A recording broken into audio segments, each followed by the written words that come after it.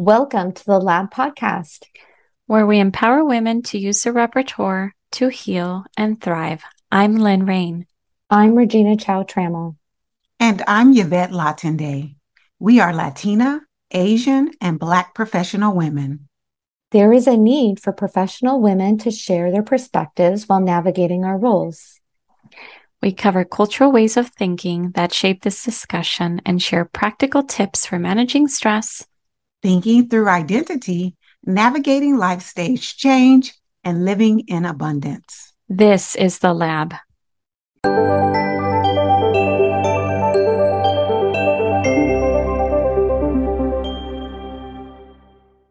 Hi, welcome to this episode, which will be on navigating friendships. So I think it's important to realize that friendships can be very important and powerful in our lives. There's a Harvard study of adult relationships that was started back in 1938 during the Great Depression. And it's one of the longest studies that exist. And what was discovered in this study is, they really looked at what leads to health and happiness.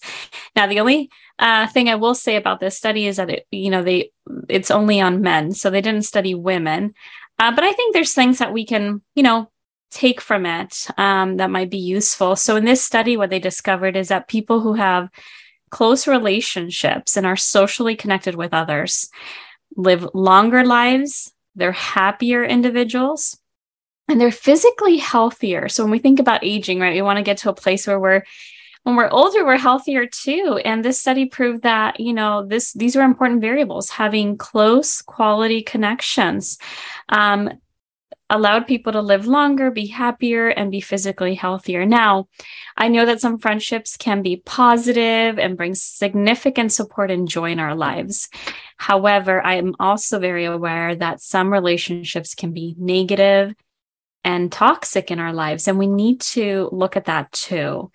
So I think it's important to think about that. It's not just about friendships per se or quantity, right? I think like when children or young adults, I'm thinking like when they enter college, right? That age group, we all want a lot of friends, right? The more, the better. And, what we're going to be talking today about is the quality of friendships, not how many friends you have, but the quality of those friendships, because we know, research tells us, hey, this can really help you out in the long run. And when we have these quality, close relationships, it can add a lot of value in our lives. However, as professional women, we also live very busy lives. And at times it's difficult to tend to these relationships, maintain relationships that we form. Some of our friends may feel ignored or neglected. We may not be able to get to return that phone call as soon as we want, or we may forget to text someone back. So I wanted to dive in. I think it's such an important topic, especially as professional women. We know we need the support, but I think it's difficult. It's something that, friendships, I think, are talked a lot about, right? With children, right? How do you make friends? How do you keep friends? And with adolescents, but I think not many people talk about, making friendships as adults, especially as professional working women. Where do we make friends? How do we keep them? How do we maintain them? So, Yvette, if you don't mind starting us off, I wanted to ask you, like, how have you navigated friendships in your adult professional life? Thank you, Lynn. I love this question because it's something I've been thinking about a lot. So in 2020, I actually went through a grieving process of losing a friend, not to death, but having to renegotiate what that friendship looked like. So we have been friends, I'm going to say, for 25 years. And I was a pretty low demanding friend, meaning I didn't really demand time or attention. I was always the one reaching out, always the one making trips, writing letters. And I never asked for any of that in return. And after 2020, that wasn't good enough for me anymore. I was a different person. And I wanted a friendship that was going to be mutual check-ins, not necessarily the same energy, because we're all in different spaces and places in our lives.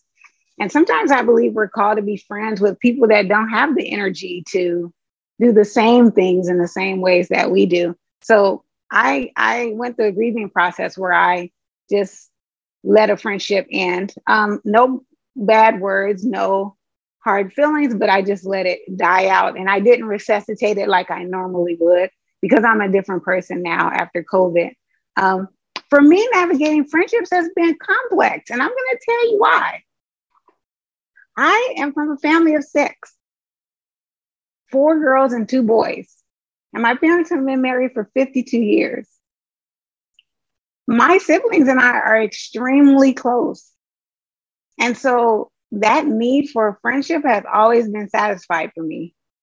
And I mean, talking to your parents every day on the phone. I mean, your siblings are your best friends for real. Like you take trips together. Not all of us now. We have, certain ones that we match off with, right? I don't want to misrepresent.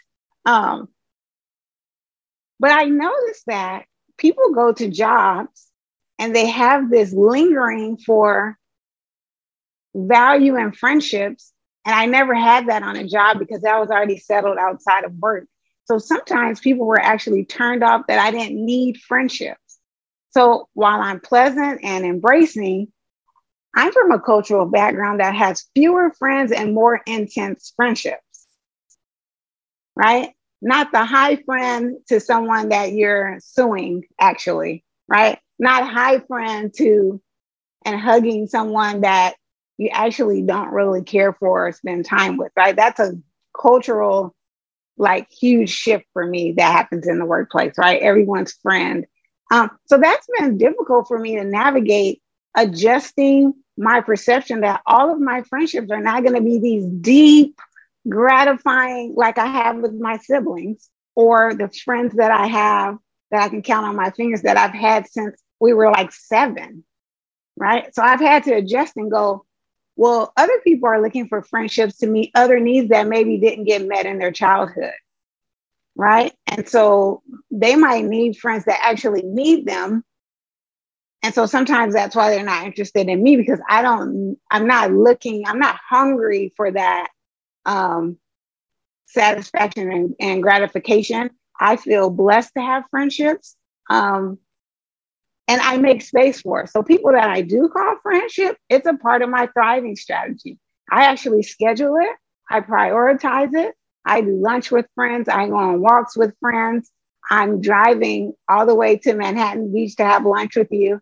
I'm going to meet you at that volleyball tournament that's happening because those help me in my thriving. That's a part of my wellness formula, right? But I've definitely had issues navigating because people have different definitions of what friendship is. And for me, again, I came in with, if we're friends, it's these deep, gratifying, intense kind of friendships like I have with my siblings. So I've had to adjust a lot and just take the way people show up as friends for what it is. At the same time, be able to give myself permission to say, that doesn't work for me. That friendship look won't work for me. Yeah. What about you, Regina? Yeah, thank you, Yvette. That was so good because I think it's so true. We have different priorities in friendships and maybe different phases of life. So I was thinking about what you're saying in terms of the navigating part, right? Of where do I need friendships? Why do I need friendships? And for me, I think, I come back to this thing. I was a brownie for 1 year in 3rd grade. And the brownie song was, make new friends, but keep the old. One is silver and the other is gold.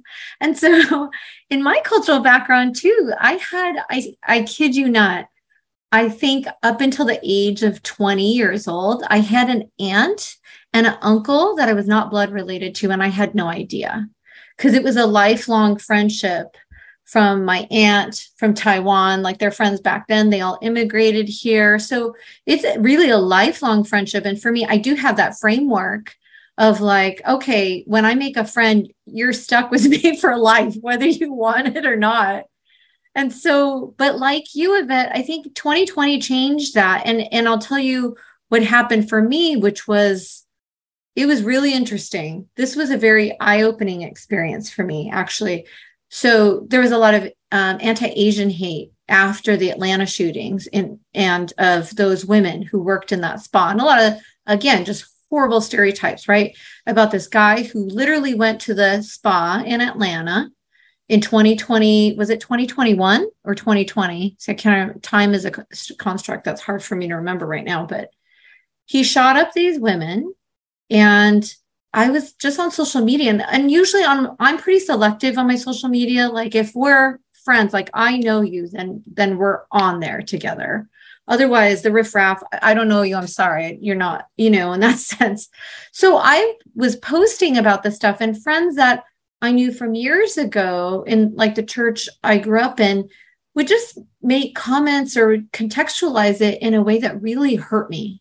It really, really deeply affected me because I was thinking, some of these women were my age. I look like them, or they look like my family. They're Korean, I'm Chinese, but I get it, and they were stereotyped as sex workers. So just all to say that became very complicated for me, where I felt like people in my friend groups, I realized I didn't have space necessarily to share about my cultural background, or they never asked me those questions. Never. All through the decades. And then I would bring up stuff, and it came from a place of pain, and I would just be posting about it because I think bringing awareness to, my community is really important. People don't know a lot about Asian American, it's starting to be more put out front, our history and all that because of the Atlanta shootings. But prior to that, we're kind of an invisible community, taken for granted, and a lot of, like stereotypes about success, especially in East Asian cultures. But long story short, I had to say, just like you, I was in a grieving process for specific friendships, people I trusted. And honestly, my part was always like, hey, this door is always open, but it was interesting to me when I would do that. You're always welcome in my house. We can always talk about it. And so some friends did, and some friends did not. And I felt like that was a sifting of, okay, quality, like you said, Lynn, like I want quality friends. Like if I can't talk to you about how these things are affecting me, then how good of friends are we? Like this, I matter too, right? My story does matter. And so I think I have maybe more, invested friendships, and maybe some friendships that I know are gonna fall by the wayside over time from different issues, and some that I'm going to prioritize. And it doesn't mean we have to come from the same political system or whatever. It just means we have to invest the time to figure this out together, right? And we may not agree on everything, but we're going to agree that my story is important too, right? That's just a minimum for me now. Like you after COVID. So yeah, what about you, Lynn? Same question. How's it been like for you navigating friendships as a professional woman? Yeah. And I think, I was reflecting as both of you were talking, and I kind of forgot about it until you started talking about it, how I kind of did a spring cleaning of my friendships after the social justice issues that occurred in 2020. And this is what I kind of landed on. So I always, I think, had my own pride in the sense that I had very different kinds of friendships, people from different professional backgrounds, from different ethnic or socioeconomic status backgrounds. And I liked that diversity of friends that I had. But I think that what came up for me in 2020, that this is, like I said, where I landed on, and I made a decision to end some friendships. I think we could be friends with people that are different from us, right? I could have friends from different ethnic backgrounds. I could have, be friends that are in different, professional professions than mine. We could like different types of music, different types of food, right? There could be that diversity, but there has to be a shared values. And I think that's what came to the forefront for me, and navigating friendships in the midst of social justice issues. What really surfaced for me is that some of the friendships I had did not share the values with me. And I could be your friend if we like different music. I'll put up with, your music, even though I don't like it. I'll go with you to a concert of a music you like. And I might hate the the music, but I'll be there and I'll have fun with you. But I can't be friends with you if you don't share the same basic values of what you consider to be human worth and dignity. I can't. And I think it came to, and I see that too, like for couples, right? People can't, people can be married, opposites attract, right? They can be very different and be married. But again, for a couple, for a foundation, for a partnership to last, there has to be common values of basic things like human rights.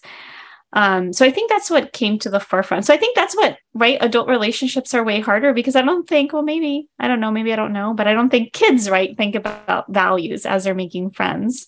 It's like, well, you play with me and I like playing with you, so we'll be friends. And I think that's what gets complicated, right? As adults, we have less time, we have less energy, and we want to feel seen and heard and supported.